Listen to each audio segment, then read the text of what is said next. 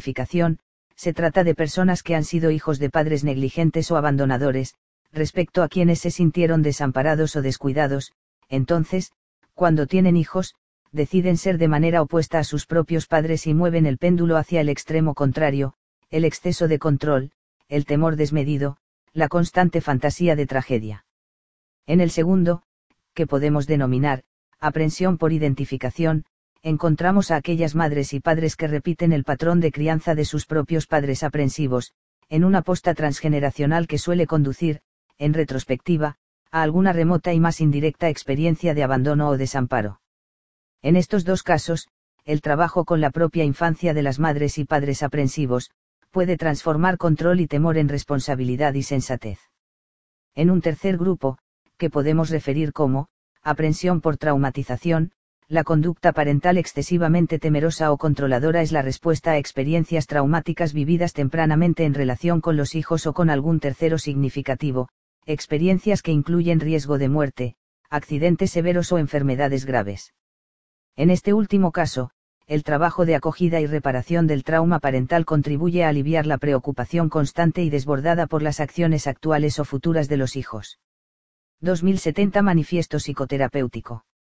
En mi trabajo como psicoterapeuta procuro estar disponible como persona real, auténtico y sincero, cercano y participativo, empático y autorreflexivo. Evito adherirme a una actitud técnica fría e impersonal, aunque ciertamente dispongo de una pluralidad de herramientas que me han sido útiles y provechosas. Me propongo construir un espacio de contención y acogida que nos permita, junto con la persona que me consulta, identificar, explorar y flexibilizar su rol familiar implícito. Para esto, facilito la conexión emocional con la niñez herida, poniendo palabras a experiencias silenciadas y validando emociones rechazadas. Si todo va suficientemente bien, esta aventura terapéutica será vivida como una nueva experiencia relacional, capaz no solo de aliviar síntomas y transformar patrones de interacción disfuncionales, sino también de despertar la vitalidad y la creatividad de la persona. Soy un afortunado, en cada viaje terapéutico, yo también conozco y experimento algo nuevo y transformador. 2071 Los hermanos invisibles de los hijos enfermos. Durante años, la compleja enfermedad de Alonso, el hijo menor, ha absorbido gran parte de la atención de los padres. Emma, su hermana mayor, ha sido la fuerte, la brillante, la que no necesita ayuda. Hasta que, un día, Emma se corta las muñecas. Abrumada de tanto tiempo jugando a ser invisible, su sangre se convierte en la huella de una desesperada protesta. Ahora, por primera vez, siente que existe para sus padres. Ella no es de fierro, también sufre y necesita ser cuidada. A veces, dejar de ser invisible es asunto de vida o muerte. 2072 Sueño y transferencia. Soñé que un compañero de trabajo no le daba importancia a algo que yo le decía y yo me enojaba. Qué raro el sueño. Juguemos un poco con el sueño. Si pudieras pensar en alguna persona que no le ha dado importancia a algo tuyo, ¿quién se te ocurre? Mi papá nunca consideraba mi opinión, lo hemos hablado acá. No sé quién más. Yo estaba pensando que acá nosotros dos somos compañeros en el trabajo de tu psicoterapia. ¿Has sentido que yo no le doy importancia a algo que me cuentas? De hecho, la sesión pasada me pasó, yo te comentaba de cómo quedé traumada cuando me caí en bicicleta cuando chica, que eso influyó en mis miedos a enfrentar las cosas, y sentí que tú lo pasaste por alto y no le diste importancia. Entiendo, disculpa si lo pasé por alto. ¿Quieres contarme un poco más acerca de eso? 2073 El trabajo como antidepresivo. Esther tiene 53 años. Vive sola. No tiene amigas. Su única hija, de 30 años, vive en el extranjero. Esther trabaja y no para de trabajar. Si no trabaja, se siente vacía y deprimida. Esther es trabajólica porque el trabajo es su antidepresivo. 2074 Mensaje a madres y padres obsesivos. La perfección del aseo es menos importante que disfrutar con los hijos. Que la preocupación por el orden y la limpieza nunca esté por encima del respeto y el buen trato a los niños. 2075 Claudio explota de rabia. Claudio explota de rabia. Desde que era niño, se guardó por tanto tiempo la rabia hacia sus padres, que ahora de adulto estalla por cualquier cosa. 2076 Cuando un niño quiere cambiarse de colegio. Si tu hijo o hija te insiste con que quiere cambiarse de colegio, es por algo. No le insistas que se quede. Habla con él o con ella, explora la situación y busca alternativas. 2077 El acoso escolar y sus efectos. Durante toda su educación básica, los hombres del curso le decían, fea, y, asquerosa. Hoy tiene 30 años y nunca ha dado un beso. Siente que es fea y asquerosa, que nadie podría fijarse en ella. 2078 Momento cumbre. Santi tiene 6 años y Dante 4. Santi en la víspera de su partido en la kermés escolar de mañana le enseña a Dante a jugar al fútbol. Dante, entusiasmado, sigue atento sus consejos y patea la pelota. Santi dice, no me importa perder, yo quiero que tú ganes y que juguemos juntos. Dante dice, antes no me gustaba el fútbol, pero ahora que tú me enseñas, sí me gusta. Santi dice, somos hermanos y parecemos mellizos. Los dos juegan un largo rato, riendo y gritando con entusiasmo.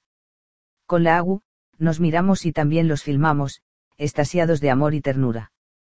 El partido termina y Santi le entrega una copa, la pelota, a Dante, declarándolo campeón. Dante eleva su trofeo y sonríe orgulloso. Momento cumbre. 2079 Uno de los peores errores de padres y madres de adolescentes. El padre de Esteban no lo dejó estudiar pedagogía, él tuvo que estudiar derecho y esperar a trabajar como abogado para poder pagarse él mismo la carrera de pedagogía en jornada vespertina.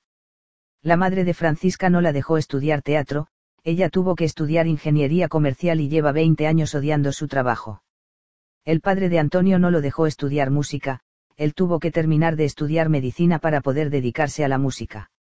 Uno de los peores errores que pueden cometer los padres de adolescentes es imponerles una carrera a sus hijos, basados en sus propios prejuicios, preferencias o expectativas. Esta falta grave es más común con los hijos mayores, que pagan el pato de la inexperiencia de los padres. Si tu hijo o hija quiere estudiar pedagogía, teatro, música o cualquier otra carrera que no sea la regalona del mercado, no interfieras en su decisión. Podrías transformar una vida feliz y creativa en miserable y vacía, o botar a la basura preciados años que no volverán. 2080 Viviana y la libertad. Viviana salió con promedio 6,9 de su colegio. Mejor deportista. Puntaje nacional en la PSU. Desde muy niña, su padre la entrenó personal y sistemáticamente en todas las materias posibles, matemáticas, lenguaje, biología, física, ciencias sociales, química, educación física. La ausencia de amistades y de tiempo libre era compensada con los trofeos, medallas y diplomas que colmaban su pieza y la entrada de la casa. Viviana era el orgullo de sus padres, de su familia y del colegio. Sus inigualables capacidades manuales y plásticas la hicieron pensar, por un momento, en estudiar arte.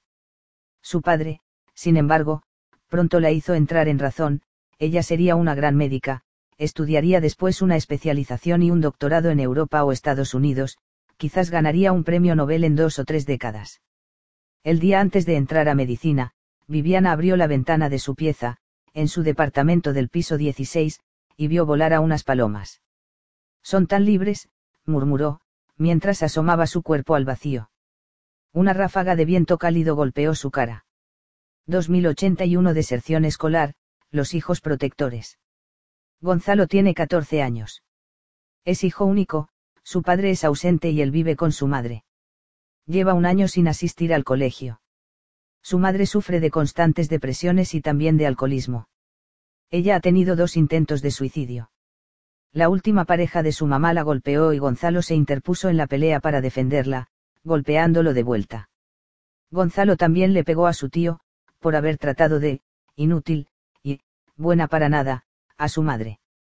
Gonzalo se ha vuelto agresivo e irritable. En nuestra primera sesión, Gonzalo me dice, ¿cómo quieren que retome mis estudios, si mi mamá se puede matar? Yo tengo que protegerla.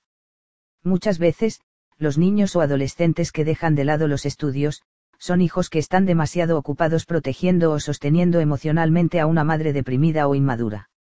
Una psicoterapia que permita trabajar el vínculo madre-hijo, acogiendo también a la niña herida que habita en la figura materna, puede liberarlo de su rol protector y facilitarle el retorno a su vida de niño o adolescente. 2082. Enfermedad terminal, hablar de la muerte. Si la madre, el padre o un hermano mayor tiene una enfermedad terminal e incurable, por ejemplo, un cáncer irreversible, jamás negarlo o ocultarlo a los hijos pequeños. Porque cuando la muerte de su querido familiar le toma por sorpresa, el trauma será doble. ¿Qué hacer entonces? Pedir pronta asesoría psicológica para la familia y abordar el tema con sinceridad y tacto, privilegiando la contención emocional de los pequeños niños. 2083% de avance terapéutico. ¿Qué porcentaje de avance sientes que llevamos en la terapia? Un 80% porque la depresión y la angustia que sentía cuando llegué ya son cosas del pasado. También me siento más seguro de mí mismo y más sociable. Yo también había pensado un porcentaje similar. ¿Cuál es para ti el 20% pendiente? Más que otra cosa, seguir practicando y avanzando en lo mismo, pero no siento que haya otro asunto que me preocupe ahora. De acuerdo. Entonces quizás podemos ir terminando la terapia, ¿te parece? Te propongo que la próxima vez nos veamos en un mes más, a manera de seguimiento. Me parece. Cuando una persona me dice que ha llegado al 80% de avance de su terapia, o un porcentaje afín, en general quiere decir que estamos finalizando el tratamiento, porque el 100% es un ideal imposible. Entonces vale la pena espaciar las sesiones en forma de seguimiento terapéutico. 2084 Abuso sexual infantil y sentimiento de culpa. Tú no tuviste la culpa. Eras una niña o un niño. 2085 Dar de papar, la relación temprana padre-bebé. Buena parte de la psicología tradicional planteaba que la crianza temprana es un territorio exclusivo de la madre y que el padre aparece en escena como figura medianamente relevante meses o incluso años más tarde. Hoy en día, hay mucho más consenso respecto a que tanto la madre como el padre están implicados en una relación con el bebé, al principio imaginario o fantaseado, incluso desde mucho antes de la concepción. Asimismo, en los primeros meses de vida del infante, el padre cuando es una figura presente y activa no es solo el tercero, que sostiene a la díada, sino que también construye junto con el bebé y desde el inicio una relación directa, profunda y conmovedora, no necesariamente mediada por la madre. El padre es un actor primario de la crianza temprana, llegó la hora de abrir las puertas anchas al apego paterno. Esta insistencia cobra valor crítico en una época que se pretende postpatriarcal, pero que suele relegar al padre como mero actor secundario de la crianza temprana. 2086 Política y emociones. Las convicciones políticas suelen tener una base emocional y prereflexiva implícita que es inconmovible por argumentos lógicos. En una discusión política, lo que aparenta ser un intercambio de argumentos lógicos suele revelarse como una explicitación de profundas convicciones emocionales, donde no habrá movimiento de las partes respecto a sus puntos de partida, sino más bien un reforzamiento de las posiciones afectivamente determinadas. 2087 Trauma transgeneracional. Rosa se crió sin su madre, quien murió de tuberculosis cuando ella tenía 3 años. Eliana, hija de Rosa, vivió sin su madre, quien trabajó en la capital como empleada en la casona de una familia adinerada. Matilde, hija de Rosa, vivió sin su madre, quien la puso en un internado como única manera de sobrellevar la pobreza. Luisa, hija de Matilde, creció sin su madre, porque eran muchos niños y ella fue cedida a una tía materna. Inés, hija de Luisa, creció sin el afecto de su mamá, porque ella trabajaba todo el día, por lo cual su abuela se hizo cargo de la crianza. Los padres de Rosa, Eliana, Matilde, Luisa e Inés fueron figuras masculinas ausentes y desinvolucradas, ya sea por abandono, alcoholismo o exceso de trabajo. Paula, hija de Inés, consulta por qué siente un profundo e inexplicable desapego por su hija Leonor, pese a haber sido una hija muy esperada y deseada, tanto por ella como por Roberto, su pareja y padre de Leonor. 2088 Consejos a adultos sobrevivientes de abuso sexual infantil. Como psicoterapeuta, he atendido a muchas personas adultas que han sido víctimas y sobrevivientes de abuso sexual en su infancia. En su mayoría, han guardado el secreto hasta consultarme, no sin importantes secuelas en su salud mental, en su experiencia corporal y en sus relaciones afectivas. Si yo pudiera dar algunos respetuosos consejos a aquellos adultos que todavía cargan con el secreto de haber padecido abuso sexual en la infancia, dichas sugerencias serían las siguientes. 1. Busca psicoterapia. 2. Cuéntale tu experiencia de abuso sexual a tu psicoterapeuta. 3. Confíale tu vivencia de abuso sexual infantil a alguna otra persona de confianza. 4. Escríbele una carta a la persona que te abusó donde puedas expresar tu rabia, no para entregársela, sino como ejercicio terapéutico liberador. 5. Comparte dicha carta con tu psicoterapeuta y con la persona a quien le compartiste tu vivencia. 6. Si existen miembros de tu familia suficientemente comprensivos y acogedores, incapaces de desmentirte de manera retraumatizante, cuéntales tu secreto. 7. Escribe lo que sientes en todo este proceso y llévalo a tu psicoterapia. El trauma por abuso sexual infantil es superable. 2089 Principio estratégico para la psicoterapia y la vida. Definir bien el problema es el 50% de la solución. 2090 Autolesiones, la rabia por abandono. Constanza tiene 17 años y llega porque hace pocos días se cortó los brazos. Semanas antes, había roto un vidrio de un combo y había golpeado una muralla. Luego de un par de sesiones, nos damos cuenta que sus autolesiones han sido una manera inconsciente de descargar la rabia contenida hacia su padre. En efecto, desde que Constanza era niña, su padre la dejaba esperando luego de prometer visitarla y nunca se involucró afectivamente con ella. Después de 3 meses de terapia, Constanza no ha vuelto a hacerse daño y su ánimo ha mejorado mucho. Le pregunto qué le ha servido de la terapia. Me responde, primero, entender que tenía rabia hacia mi papá. Después, escribir la carta hacia él donde eché toda la mierda afuera. También he ocupado el punching ball que me recomendaste comprar, cuando me enojo o ando nerviosa, practico ahí en vez de golpear la pared o la ventana como antes. Detrás de muchas autolesiones, hay rabia contenida hacia un padre o una madre que ha ejercido maltrato o abandono. 2091 Abuso sexual infantil y perdón. No es necesario que perdones a tu abusador para superar el trauma del abuso sexual infantil. Si es necesario que otra persona escuche, acoja y valide tu experiencia emocional. 2092 Indicación de terapia individual en terapia de pareja. Siento que no te amo, pero igual quiero estar contigo. Estoy confundida. Me da terror separarme. Quizás por haber sufrido tantos abandonos de niña. A veces, en paralelo a una terapia de pareja, es necesaria una psicoterapia individual en uno o en los dos miembros de la díada, que permita sanar profundas heridas emocionales infantiles. 2093 5 eficaces herramientas terapéuticas. En el último tiempo, tanto mis consultants como yo mismo hemos constatado el valor terapéutico de estas 5 herramientas clínicas. 1. Definición precisa y acotada del motivo de consulta o problema. 2. Trabajo en equipo con psiquiatra, cuando es necesaria la administración de psicofármacos. 3. Uso de cartas terapéuticas. 4. Sesiones vinculares. 5. Balances periódicos de los avances y pendientes en el tratamiento. La utilización de estos 5 elementos me ha reportado un progreso notable en mi eficacia clínica. 2094 Adolescentes que se cortan.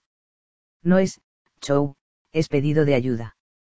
Válido también para niños y adultos. 2095 Iniciación sexual de hijos adolescentes. 3 reglas para padres. 1. Nunca retarlos, ni castigarlos, ni humillarlos. 2. Siempre acogerlos, acompañarlos y orientarlos. 3. Ninguna religión vale más que el amor y respeto a tus hijos. 2096 Los mejores psicoterapeutas. 1. No dejan de explorar y trabajar en su propia persona del terapeuta. 2. No dejan de supervisar o pensar con colegas sus propias atenciones clínicas. 3. No dejan de estudiar ni de actualizarse en modelos y herramientas terapéuticas. 2097 Depresión, maestra en humanidad. Antonia es el pilar de su familia. Siempre lo ha sido. Parece la mamá de sus papás. Siempre ha sido muy responsable, perfeccionista y autoexigente. Tiene una relación de pareja que los demás juzgan como perfecta. Cuida a los otros, pero le cuesta dejarse cuidar. Cuando descubre la infidelidad de su marido, cae en depresión. Pablo se siente la oveja negra de su familia. Siempre se ha sentido así. Ha sido la preocupación constante de sus padres y hermanos. Ha abusado del alcohol y de las drogas, se ha cortado los brazos, ha tenido relaciones de pareja inestables y tormentosas. En psicoterapia, Antonia se da cuenta de que su depresión es una manera de expresar su propia vulnerabilidad, su propia necesidad de ser cuidada, un modo de sacudir su armadura de perfección, que ha llegado a ahogarla, Ya no es posible seguir aferrándose a la desgastante ilusión de ser una persona perfecta o de tener un matrimonio perfecto. En psicoterapia, Pablo se da cuenta que su depresión junto con su abuso de sustancias ha sido una forma de tocar fondo, para tomar impulso hacia adelante. Ya no quiere seguir sintiéndose el niño eterno, sino que desea empoderarse y demostrarse a sí mismo y a los demás que puede superar sus obstáculos. Algo tienen en común las depresiones de Antonia y de Pablo, la polarización. Ella ha sido la oveja blanca, y sobreadaptada, él ha sido la oveja negra, y desadaptada. Sus respectivas psicoterapias les han ayudado a soltar ambos extremos y conectarse con la persona de carne y hueso que habita en cada uno de ellos, la persona con virtudes y defectos, con fortalezas y fragilidades. Porque si hay algo que enseña la depresión, es justamente eso, mostrarnos que todos somos humanos. Demasiado humanos. 2098 Sistema nervioso y psicofármacos, el peso de los prejuicios. Tenemos sistema circulatorio, sistema que a veces falla, pero afortunadamente hay medicamentos que compensan sus fallas o enfermedades. Tenemos sistema digestivo, sistema que a veces falla, pero afortunadamente hay medicamentos que compensan sus fallas o enfermedades. Tenemos sistema nervioso, sistema que a veces falla, pero afortunadamente hay medicamentos que compensan sus fallas o enfermedades. Poca resistencia generan los medicamentos que contribuyen a compensar las fallas o enfermedades del sistema circulatorio o del sistema digestivo. Sin embargo, es increíble el grado de prejuicio, suspicacia y escepticismo que siguen despertando los medicamentos que contribuyen a regular el sistema nervioso. Cuando llegan a consultarme personas aquejadas por profundas depresiones o intensas crisis de angustia, no dudo en indicarles que también vean a un psiquiatra para que reciban medicación antidepresiva o ansiolítica. Una inmensa cantidad de pacientes me ha reportado que los medicamentos les han sido de enorme ayuda para superar sus sintomatologías. ¿Y qué sucede con la eventual dependencia a los psicofármacos? Estoy tan en contra de la submedicación como de la sobremedicación. Y especialmente en casos graves, prefiero la dependencia, mucho más mito que realidad en tratamientos responsables, antes que el suicidio. Las terapias integrales, o complementarias, no reemplazan, en situaciones de sintomatología severa, a la medicación, pueden ser, precisamente, un buen complemento.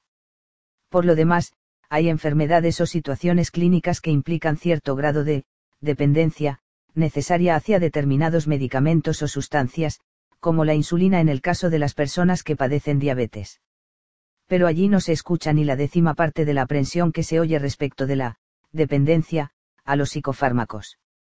Curioso, por decirlo menos. El problema es la sobremedicación, no la medicación, he allí la gran confusión. Cualquier psicoterapeuta suficientemente informado y responsable lo sabe, cuando los síntomas que presenta una persona le generan malestar o disfunción importante, no hay mejor combinación que aquella entre psicoterapia y psicofármacos.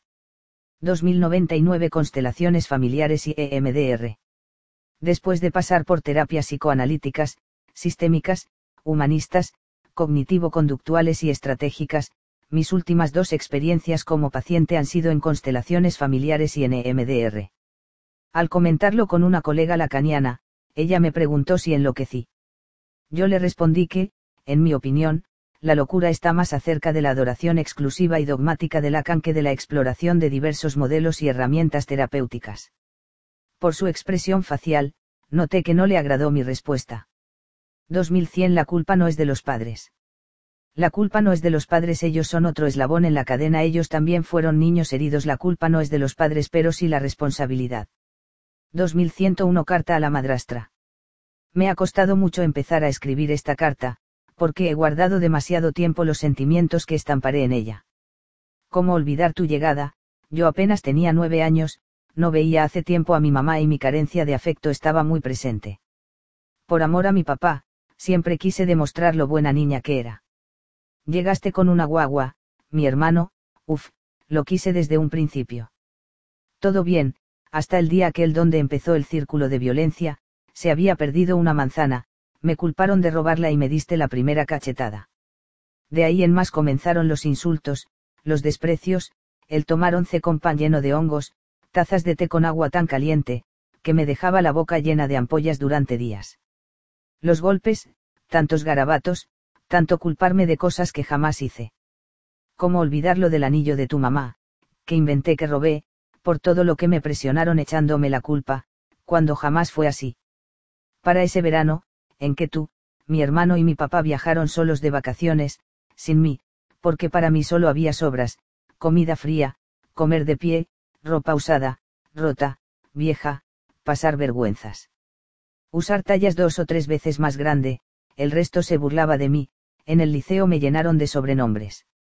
No había permisos, la maraca podía quedar embarazada, no podía quedarme ni 5 minutos más en el colegio, porque para ti eso era bebiar, era andar maraqueando, y quién se podía fijar en mí así. Palos, correazos hasta sangrar, fierrazos, ese intento de ahorcarme, la vez que un compañero fue a buscarme, por Dios. Lo escribo y no sé cómo pude soportar tanta mierda. ¿Qué hice para merecer esto? ¿Qué hice? Nacer. No fue mi culpa que tu mamá te criara así. Me levantabas a las 6 de la mañana de lunes a lunes para hacer aseo, sin derecho a desayuno.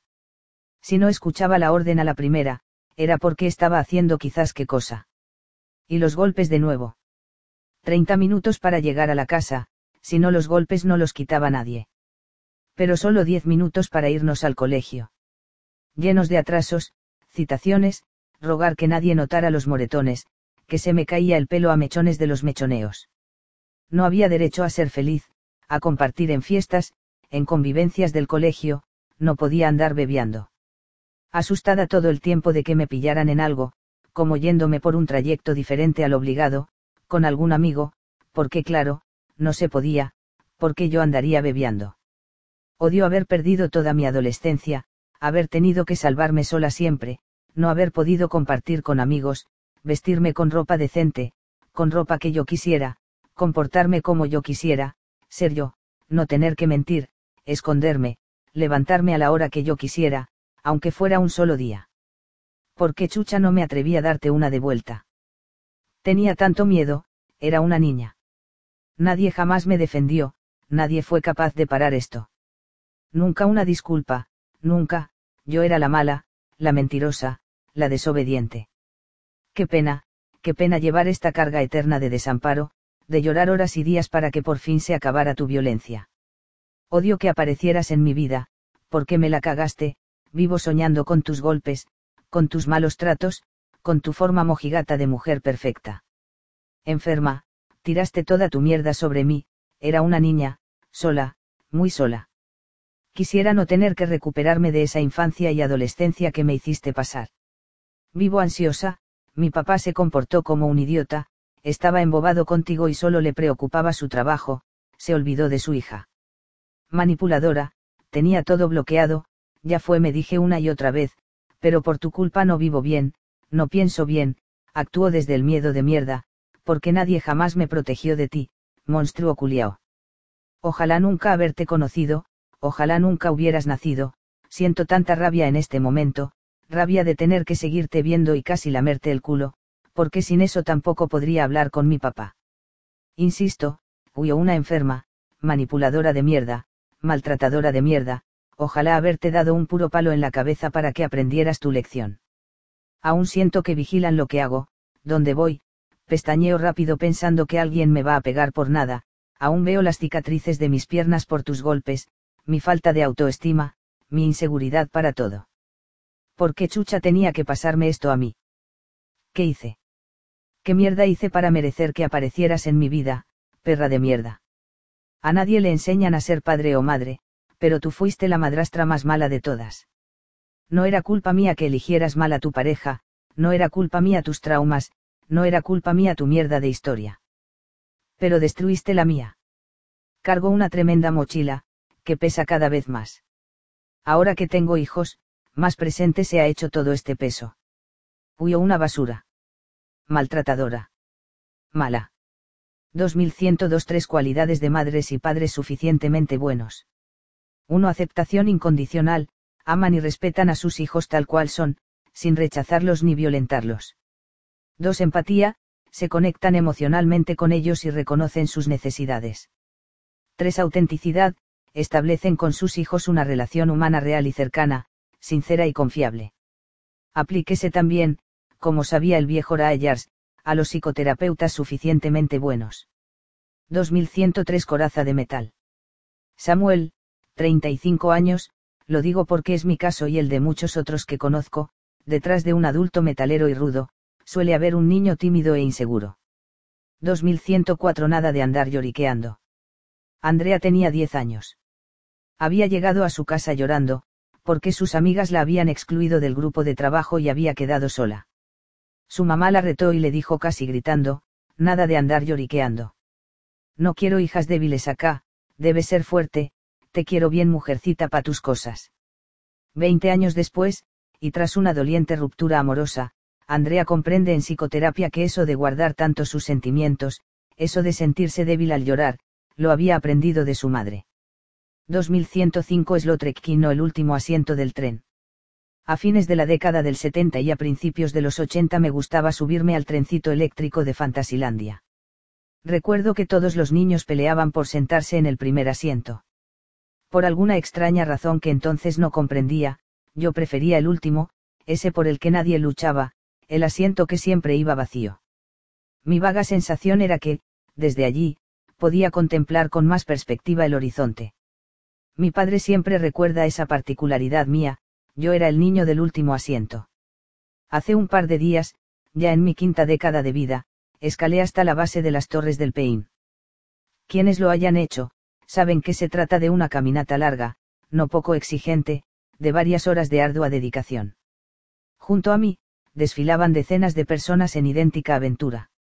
Sin embargo, ya al poco andar noté que la inmensa mayoría, como los niños del tren, luchaba por avanzar rápido e ir adelante en la fila, casi sin mirar el paisaje y un poco como autómatas, los velocistas se encerraban en un ritmo frenético y robótico.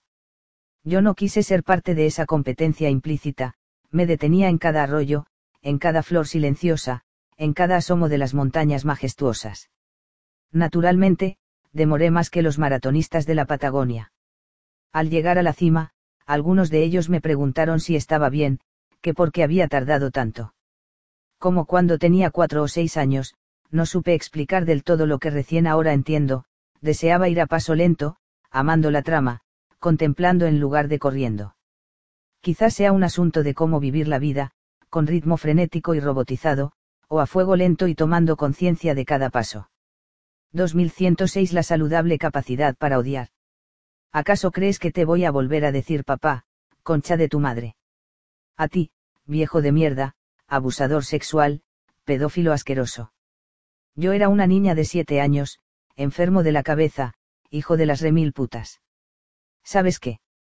Por más de 30 años guardé este secreto, por más de 30 años intenté amarte, por más de 30 años jugué a ser la hija correcta de la familia perfecta. Pero sorprenderte en las vacaciones tocando a mi sobrina hizo que estallara todo. Ahora estoy en terapia, sacándome la culpa que me dejaste cuando me decías que yo lo había provocado y que mi mamá se iba a morir si se enteraba. Ahora estoy en terapia dándome cuenta que poder odiarte es lo más liberador que me ha pasado. Odiarte sin sentirme mala hija, odiarte porque te lo mereces, odiarte porque ya no estoy amarrada a la obligación de perdonarte, ese perdón que me enseñaron las monjas pechoñas del colegio. Hoy ser capaz de odiarte me hace sentir aliviada y tranquila, libre por primera vez en mi vida. Váyanse a la mierda las religiones y su mandato de perdonar, de reconciliarse y olvidar, yo a ti te odio, no te perdono y no olvido lo que me hiciste. ¿Quién iba a pensar que ser capaz de odiarte me iba a devolver la esperanza en la vida? El perdón no es una obligación ni es el único camino. Asumirlo como desenlace necesario puede ser, y suele ser, retraumatizante. 2107 Amor romántico. Desde niña, siempre soñé que al casarme sería feliz para siempre. Que un día iba a encontrar al hombre de mi vida, a esa persona que estaba destinada para mí y que él iba a ser mi media naranja, mi alma gemela, mi príncipe azul, alguien que completaría mi existencia. A mis 20 años, estaba muy mal por la muerte de mi papá. Entonces apareció Jorge en mi vida. Gracias a él, volví a sentirme viva. Sentí que él era el héroe que me venía a rescatar de mi depresión. Estando juntos, me sentía amada y protegida.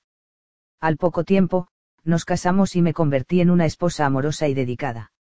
Él me pidió que no trabajara, que me quedara en la casa. Yo accedí y me dediqué a ser una dueña de casa atenta y servicial. Dejé todo por él. Yo era suya y él era mío. No podía vivir sin él. Pero entonces Jorge empezó con el trago, a tomar todos los días. Y poco después, con los garabatos y los golpes. Pero yo me decía a mí misma que era una prueba de amor, que mi amor debía ser incondicional, que yo lo iba a cambiar. Desde el liceo, había aprendido que amar era ofrecer la otra mejilla, ser abnegada, sacrificarse por el otro, estar juntos hasta que la muerte nos separara. De esa noche no recuerdo mucho. No sé dónde consiguió la pistola. Estaba borracho, como casi todas las noches. Me amenazó. Yo pensé que estaba bromeando. Me acerqué a abrazarlo. Y sonó ese ruido infernal, un estruendo gigante y después ese dolor profundo en el estómago, como si me hubiera pateado un elefante. Caí al suelo. Sangraba. Lo demás es muy difuso. Parece que me desmayé.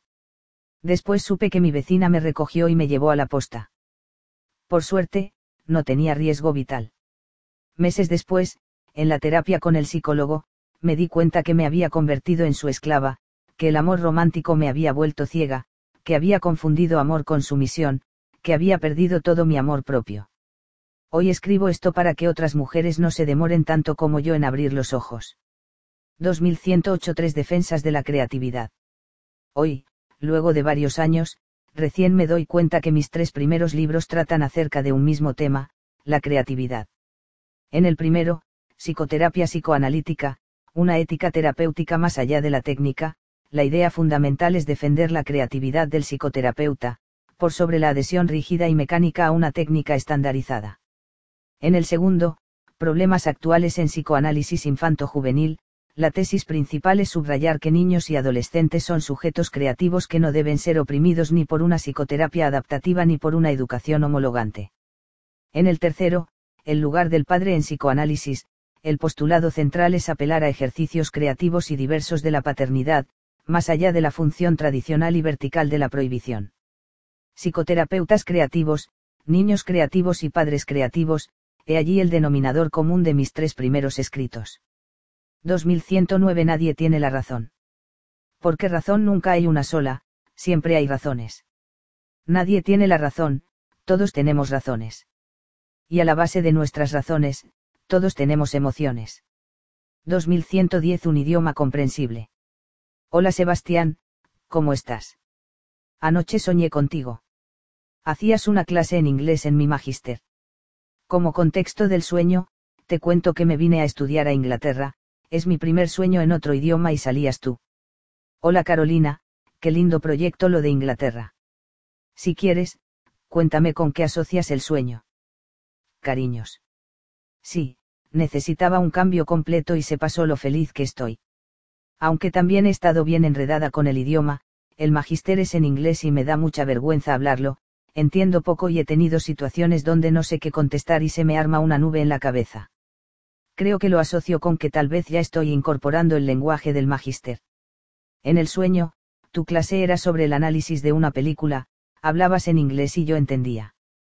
Tal vez apareces tú en mi sueño porque en tus talleres siempre entendía todo. A lo mejor es una señal de que voy entendiendo cada vez más el idioma. Saludos. 2111 Sobre la amistad y las diferencias. La amistad, cuando es profunda y verdadera, resiste las diferencias. Puede discutirse de política, de religión, de fútbol o de cualquier otro tema, puede incluso haber calenturas pasajeras, pero el afecto y el compañerismo permanecen. Por el contrario, una amistad demuestra ser frágil e incierta cuando no resiste el embate de las diferencias. 2112 10 cosas que no me gustan de los psicoanalistas freudianos. 1. Sometimiento del paciente a una técnica rígida. 2. Más foco en la teoría que en la persona. 3. Actitud poco acogedora, poco cálida, poco amable. 4. Trato demasiado formal, empaquetado y distante. 5. En lugar de que el analista asuma sus errores, los achaca a la resistencia del paciente. 6. Exceso de silencio y escasa implicación personal. 7. Analista con coraza intelectual, que abusa de la intelectualización. 8. Estilo autoritario y demasiado vertical. 9. Prolongación excesiva de los tratamientos, varios años. 10. Idealización de Freud. Advertencia: lejos de responder a una caricatura a priori, esta caracterización surge de la experiencia directa y recurrente con muchos psicoanalistas freudianos o clásicos. Un puñado de excepciones confirma la regla. 2113. Abuso de alcohol y relación con la madre. Rodrigo, 30 años, yo llegué a consultar por mi abuso de alcohol. Estaba casi alcohólico. Jamás pensé que terminaría descubriendo que mi problema de fondo era mi relación con mi mamá. Ella tiene un carácter fuerte y dominante, y por mucho tiempo me costó sentirme autónomo en mi relación con ella. Mi mamá siempre pesó mucho en mis decisiones. Me hizo mucho sentido cuando tú me dijiste que, con el tema del trago, es como si yo hubiera estado mamando alcohol. Entendí que el exceso de alcohol me mantenía en una posición infantil. Hoy me siento más adulto, más responsable de mi vida, menos mamón. He aprendido a ponerle límites a mi mamá y a ser el gestor de mi propia vida. Paralelamente, mi consumo de alcohol ha bajado mucho, ya no necesito mi mamadera diaria de vino. Me siento más maduro. 2114. Terapia. Yo tenía unos 12 o 13 años. Corrían los últimos años de la década de los 80 cuando, de una sola estocada a mis oídos preadolescentes, el punk remeció mi vida. Desde entonces, bandas como Ramones, The Clash o Sex Pistols, y tantas otras, son parte de la banda sonora de mis días. ¿Cómo es el punk? Simple. Directo. Auténtico. Independiente. Rebelde. Sincero. Divertido. Accesible. Imperfecto. Libre. Recién ahora lo comprendo, el punk también inspiró mi estilo terapéutico. 2115. Confesión de un outsider. Confieso que no me llevo bien con las instituciones. Tengo una vocación especial por vivir fuera del estándar. Tarde o temprano, caigo en la provocación o en lo políticamente incorrecto. Los conductos regulares y las oficialidades no me interesan. Me atrae la crítica a la norma, la subversión de lo adecuado. Me gusta hacer las cosas de manera artesanal, lo-fi, sin las presiones de la industria. Es cierto que muchas veces caigo mal, sobre todo a quienes profesan la adhesión ciega a la autoridad o al orden establecido. Padezco una arrogante tendencia al sarcasmo. Tiendo a ser más confrontacional que evitador de conflictos. Quizás algo de mi afición al punk tenga que ver con todo esto. Pero de una cosa estoy seguro, no hay creatividad que no sea insurrecta. 2116. Expectativas parentales, un amor condicional. Debes ser la hija modelo. Debes estudiar medicina. Debes ser flaca. Debes ser exitoso. Debes ser feliz. Las expectativas parental son una forma de amor condicional. Se traducen en mandatos que imponen un determinado deber ser a los hijos, cuyo cumplimiento tendría el premio del amor materno o paterno. Esto trae como consecuencia que los hijos vivan de manera alienada, dejando de lado sus propios deseos y necesidades para ajustarse al ideal de los padres, de modo de obtener su exigente amor. En estas no poco habituales circunstancias, la psicoterapia opera como un trabajo liberador, en cuanto contribuye a identificar, explorar y soltar la adhesión a las expectativas parentales. Sucede que el amor hacia los hijos, cuando es incondicional, no está atado a expectativas rígidas. 2117. Diálogo escuchado en un aeropuerto. Un padre pregunta a su hija de unos 5 o 6 años, ¿qué te gustaría ser cuando grande, mi amor? Cuando sea grande me gustaría ser turista, papá. 2118. Carta a mis compañeros de colegio. Hace 20 años me liberaron de esa tortura. Aún así, sigo teniendo pesadillas recurrentes de que, por algún motivo u otro, debo volver a ese colegio y volver a verlos a todos ustedes, mentes enfermas y perturbadas. Desde que me liberaron de esa tortura, a mis 14 años, sueño que estoy en un campo de concentración. Siempre escondida en los baños, siempre intentando que no se me vean los pies, para que los torturadores no me encuentren. Cada vez que contaba esa pesadilla, las interpretaciones ajenas eran variadas, quizás una vida pasada, quizás una memoria familiar. La verdad, hace 2 semanas y en plena psicoterapia hice el clic, lo viví yo en esta vida. Efectivamente, estuve en un campo de tortura y ustedes, a los 14 años, eran unos perfectos y entrenados torturadores. Quizás después de 20 años no lo recuerden, pero yo sí. Y lo recuerdo como si fuera ayer. Esos momentos cuando tenía que caminar por el pasillo de la sala y ustedes hacían arcadas, porque se supone que yo era asquerosa y fea, por no cumplir con sus prototipos de belleza. ¿Qué se creían? El huevón de piernas cortas y con rasgos de enanismo era tan cara de raja como para bebearme a mí por la altura, la beoncita con los ojos saltones me trataba de Australopithecus. Enfermos de mierda, destinaban su día entero a hacerme la vida imposible y cuando yo no estaba tenían a su próxima víctima. Después que yo me fui, se ensañaron tanto con esa pobre niña de 14 años, que sus consecutivos intentos de suicidio, hasta el día de hoy, son completa responsabilidad de ustedes. Si Catalina llegase a morir, no tendría vergüenza en llamarlos asesinos. No eran un mal curso, no eran un curso conflictivo. Son personas enfermas, sociópatas de mierda. Durante estos días, mientras pensaba cómo escribir esta carta, recordé un hecho que tenía completamente borrado de mi memoria. Gabriel, un compañero epiléptico, sufrió un ataque mientras bajaba la escalera. Se golpeó la cabeza, convulsionaba. Ustedes lo vieron, pero no lo ayudaron, solo se reían de él mientras imitaban la sacudida de su cuerpo. Huyó uns enfermos. Ese 13 de octubre de 1997 era día lunes. Jamás lo olvidaré. Al llegar a clases, nos comunicaron que una niñita de primero básico había fallecido producto de un derrame cerebral. El velorio y el funeral serían en el colegio. Su nombre era Daniela Concha. Durante esos días, cada vez que decían su nombre, ustedes completaban la frase de su madre. Huyó uns enfermos, poco empáticos, psicópatas. Todavía recuerdo lo triste que fue esa despedida, lo ilógico de la muerte de una niña pequeña, más de 1000 personas despidiéndola con pañuelos blancos y flores.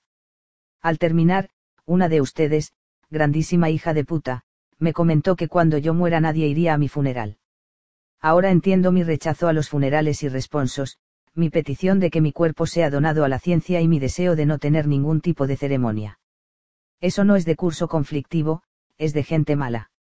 Mientras pensaba cómo escribir esta carta, mientras recordaba los distintos episodios de violencia y humillación, se me ocurrió buscar por Facebook a algunos de ustedes. Quizás estaban viviendo la mala vida que se merecen. Una de las pocas características positivas que reconozco en mí es la empatía, pero esta vez puta que me alegré ante un caso de violencia de género. Escribiste que tu pareja te trataba de tonta, de fea, que te humillaba día a día y que no te quedó otra opción que creerlo, que por esa razón demoraste en denunciar. Pues así pasó conmigo, me trataron, tú incluida, de tonta, de fea, me humillaban día a día y no me quedó otra opción que creerlo. Insisto, no te imaginas cuánto me alegro por cada combo que te pegaron. Gracias, gracias al cobarde que lo hizo. Pero no solo los culpo a ustedes. También a todos los profesores que, en lugar de proteger y contener, preferían hacer la vista gorda. Viejos de mierda. Ustedes lo vieron todo. Ustedes lo sabían todo. Sabían de las amenazas, de los encierros en los baños, de las quemaduras con cigarros. Uno de mis últimos días en el colegio, la profesora de historia me llamó a interrogación, la cual había preparado la noche anterior. Me sabía toda la materia. Pero mientras caminaba hacia adelante, ustedes como de costumbre hicieron ese ruido de asco, de arcadas, como si estuviesen vomitando. Al llegar a la pizarra, estaba deshecha, sin herramientas para enfrentar nada. Llegué llorando a la mesa de la profesora. La vieja de mierda escuchó todo, vio todo, pero fue más fácil decir no responde, entonces no sabe, se acaba de sacar un 2. En ese minuto, supe que no había salida. No sé qué me llevó a no matarme. Solo recuerdo pedir todas las noches no despertar al día siguiente, irme en el sueño. Ellos, los profesores, fueron testigos de todo. Son tan enfermos como todos ustedes. Quizás por todo esto es que decidí ser profesora, para que todo esto no fuera en vano, para que si se llegara a juntar otro grupo de gente tan enferma como ustedes, no tenga las mismas consecuencias que hace 20 años. 2119 acróstico. Amor. Generoso, urgente, sincero, tierno, intenso. Luminoso amor. 2120 adultez suficientemente autónoma. Para vivir como adultos suficientemente autónomos, es necesario cortar el cordón umbilical con la familia de origen. Hay hijos adultos que siguen siendo niños eternos y otros que parecen padres de sus padres o hermanos, en ninguno de estos dos casos hay una auténtica autonomía. No hay adultez suficientemente autónoma si no hay exogamia. 2121 formas de educar. Cuando la educación deja de lado la empatía y la creatividad, se transforma en imposición y en sometimiento. 2122 El olvido de Calamaro. No se puede vivir del amor. Pero tampoco sin. 2123 Hombre duro y pesado en terapia. Mario, 45 años, hoy, que es mi última sesión, puedo decir que la terapia me sirvió para darme cuenta que, detrás del adulto duro y pesado que yo era, había un niño inseguro y vulnerable. Acá pude verlo y dejar de negarlo. Mi coraza de acero ya no es necesaria. Detrás de un adulto duro e insensible, suele esconderse un niño frágil e inseguro. 2124 Hipocondría, el idioma secreto de los fuertes. La hipocondría es un malestar habitual en las personas, fuertes, duras, y a las cuales les cuesta expresar las emociones y reconocer su fragilidad. El miedo a padecer una enfermedad física es de manera inconsciente el tubo de escape de la vulnerabilidad, la única manera de expresar el lado frágil. Es como si la persona dijera, debo ser una persona fuerte y no me permitirme expresar mi debilidad, pero mis angustias buscan salida, entonces las disfrazo de enfermedades físicas, para que no parezcan fragilidades emocionales.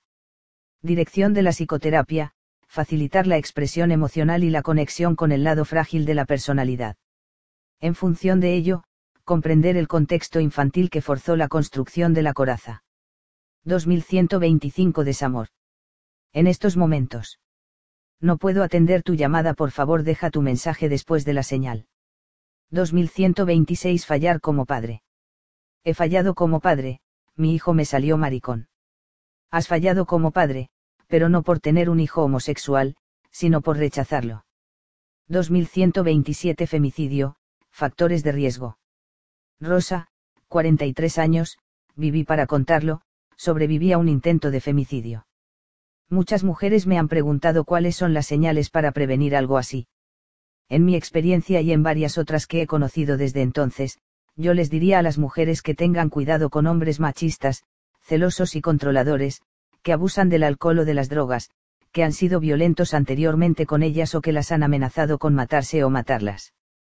El riesgo aumenta cuando están cesantes o cuando les cuesta aceptar la separación de pareja, ahí se sienten inferiores y pueden buscar compensar ese sentimiento de inferioridad con extrema violencia.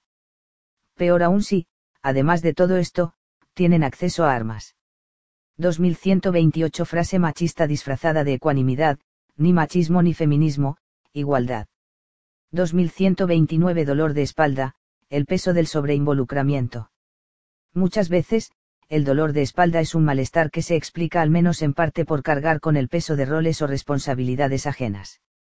Es común en personas, fuertes, sobreadaptadas y o parentalizadas.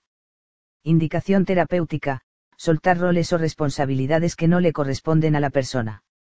Por ejemplo, dejar de actuar como la mamá o el papá de los propios padres o hermanos. 2130 Tener hijos en el siglo XXI. El único problema es que mi polola no puede tener hijos. Ella quiere y yo también, pero no puede. No puede tener hijos. No puede, porque tiene problemas irreversibles en el útero. La única opción sería que la unión de mi espermatozoide con su óvulo fuera alojada en el útero de otra mujer. De hecho, una amiga de ella nos ha dicho un par de veces que ella estaría disponible. Entonces tu polola sí puede tener hijos, incluso de manera biológica. Piensa unos segundos, En realidad sí, po. No me había abierto a esa opción, pero ¿por qué no? Es verdad, mi polola sí puede tener hijos. 2131 Diálogo en un pasillo universitario. Decídete luego, pareces maricón. Hazte hombre y ponte los pantalones. Gracias, pero no necesito tus frases de macho patriarcal, homofóbico y misógino. 2132 Dos simples preguntas que han duplicado mi eficacia terapéutica. ¿Qué porcentaje de avance sientes que llevamos? ¿Qué es para ti lo que nos queda pendiente por trabajar? 2133 Mi objetivo como psicólogo clínico. Mi objetivo como psicólogo clínico es que, al final del tratamiento, la persona que me consulta se sienta mejor, que pueda disfrutar más de la vida. Me interesa ayudar a aliviar su sufrimiento emocional, Aunque eso signifique que algunas sesiones puedan ser dolorosas, en la medida en que tocamos heridas emocionales sensibles, con miras a sanarlas. Algunos psicoanalistas tradicionales dicen que el bienestar de la persona es secundario, que lo relevante es la investigación del inconsciente, transformando el tratamiento en un procedimiento intelectualizado, desapegado y distante. Yo, como psicoterapeuta, discrepo, me inclino por una psicoterapia comprendida como un encuentro profundamente humano, afectivo, auténtico y cercano. Porque de lo que se trata es de descongelar y sanar la niñez herida. Y para eso, la calidez humana es requisito fundamental. Antes, pensaba que solo el consultante debía indicar el momento y yo esperar a que ello ocurriera. Ahora, entiendo el cierre como una decisión conjunta y compartida, resultante del diálogo acerca de los avances y pendientes en la terapia. Ser menos pasivo y proponer balances periódicos de los avances en psicoterapia ha hecho que disminuyan las interrupciones de procesos terapéuticos. 2134 Adiós al superhéroe. Sácate la capa de superhéroe, no puedes hacerte cargo de la vida de los demás. Al sobreinvolucrarte en los problemas de los otros, te postergas demasiado. No necesitas desinvolucrarte, sino dejar el rol de salvavidas. Reconoce tus propios límites y así evitarás el peso del desgaste. 2135 Pataletas, comunicación y no manipulación. Según una errónea y desinformada creencia tradicional, las pataletas serían mecanismos de manipulación que solo buscarían llamar la atención y que deberían ser sancionadas para que los niños aprendieran a hablar de sus emociones. En contraste con dicho mito, la psicología contemporánea comprende y asume que las pataletas son actos comunicativos, por medio de los cuales un niño expresa que todavía no es capaz de hablar de sus emociones. Para que aprendan a hacerlo, es necesario que los adultos traduzcan las pataletas en palabras, con lo cual el niño irá gradualmente aprendiendo a hacer lo mismo. 2136 20 frases machistas de madres chilenas. 1. Este primer plato con la presa grande es para tu papá. 2. Tú sabes cómo son los hombres, a veces es mejor hacerse la loca y no decirles nada, hay que tenerlos contentos o si no después miran pa'l lado. 3. Ningún hombre te va a aguantar con ese carácter, compórtese como una señorita y siéntese con las piernas cruzadas. 4. Tu papá me puede mandar porque es mi marido. 5. Qué mala suerte que no tengas una hija para que te ayude. 6. Mírate cómo andas vestida, con razón te dejaron. 7. Se pasó tu esposo, te ayuda tanto con los niños. 8. Ordena luego, que va a llegar tu papá. 9. Si él te hizo eso, será porque tú lo provocaste. 10. Pídele permiso a tu papá, él es el que pone orden en esta casa. 11.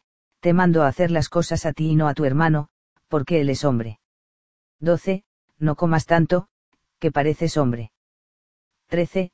Los hombres no se meten a la cocina. 14. Apúrate en conseguir marido, mira que la belleza no dura toda la vida. 15. No puedo salir ahora, tu papá viene en camino y tengo que servirle la comida. 16. Los hombres pueden tener sus capillas, pero la catedral siempre es la esposa. 17. Cuando llegue su marido, usted debe estar bien vestida, alegre y los niños ordenaditos. 18. Tú debes llegar más temprano que tu hermano, porque eres mujer. 19. Hija, tú debes llegar virgen al matrimonio, tu hermano no, porque él es hombre. 20. Nada de andar lloriqueando, usted es hombrecito y los hombres no lloran, lo quiero bien machito pa' sus cosas. 2137 20 frases machistas de padres chilenos. 1. Ya me senté en la mesa, estoy esperando que me sirvan. 2. Anda a atender a tu marido. 3. Hijo, no sea mujercita, las mujeres lloran, los hombres no. 4. Yo salgo donde quiero, no tengo que avisar ni andar pidiendo permiso.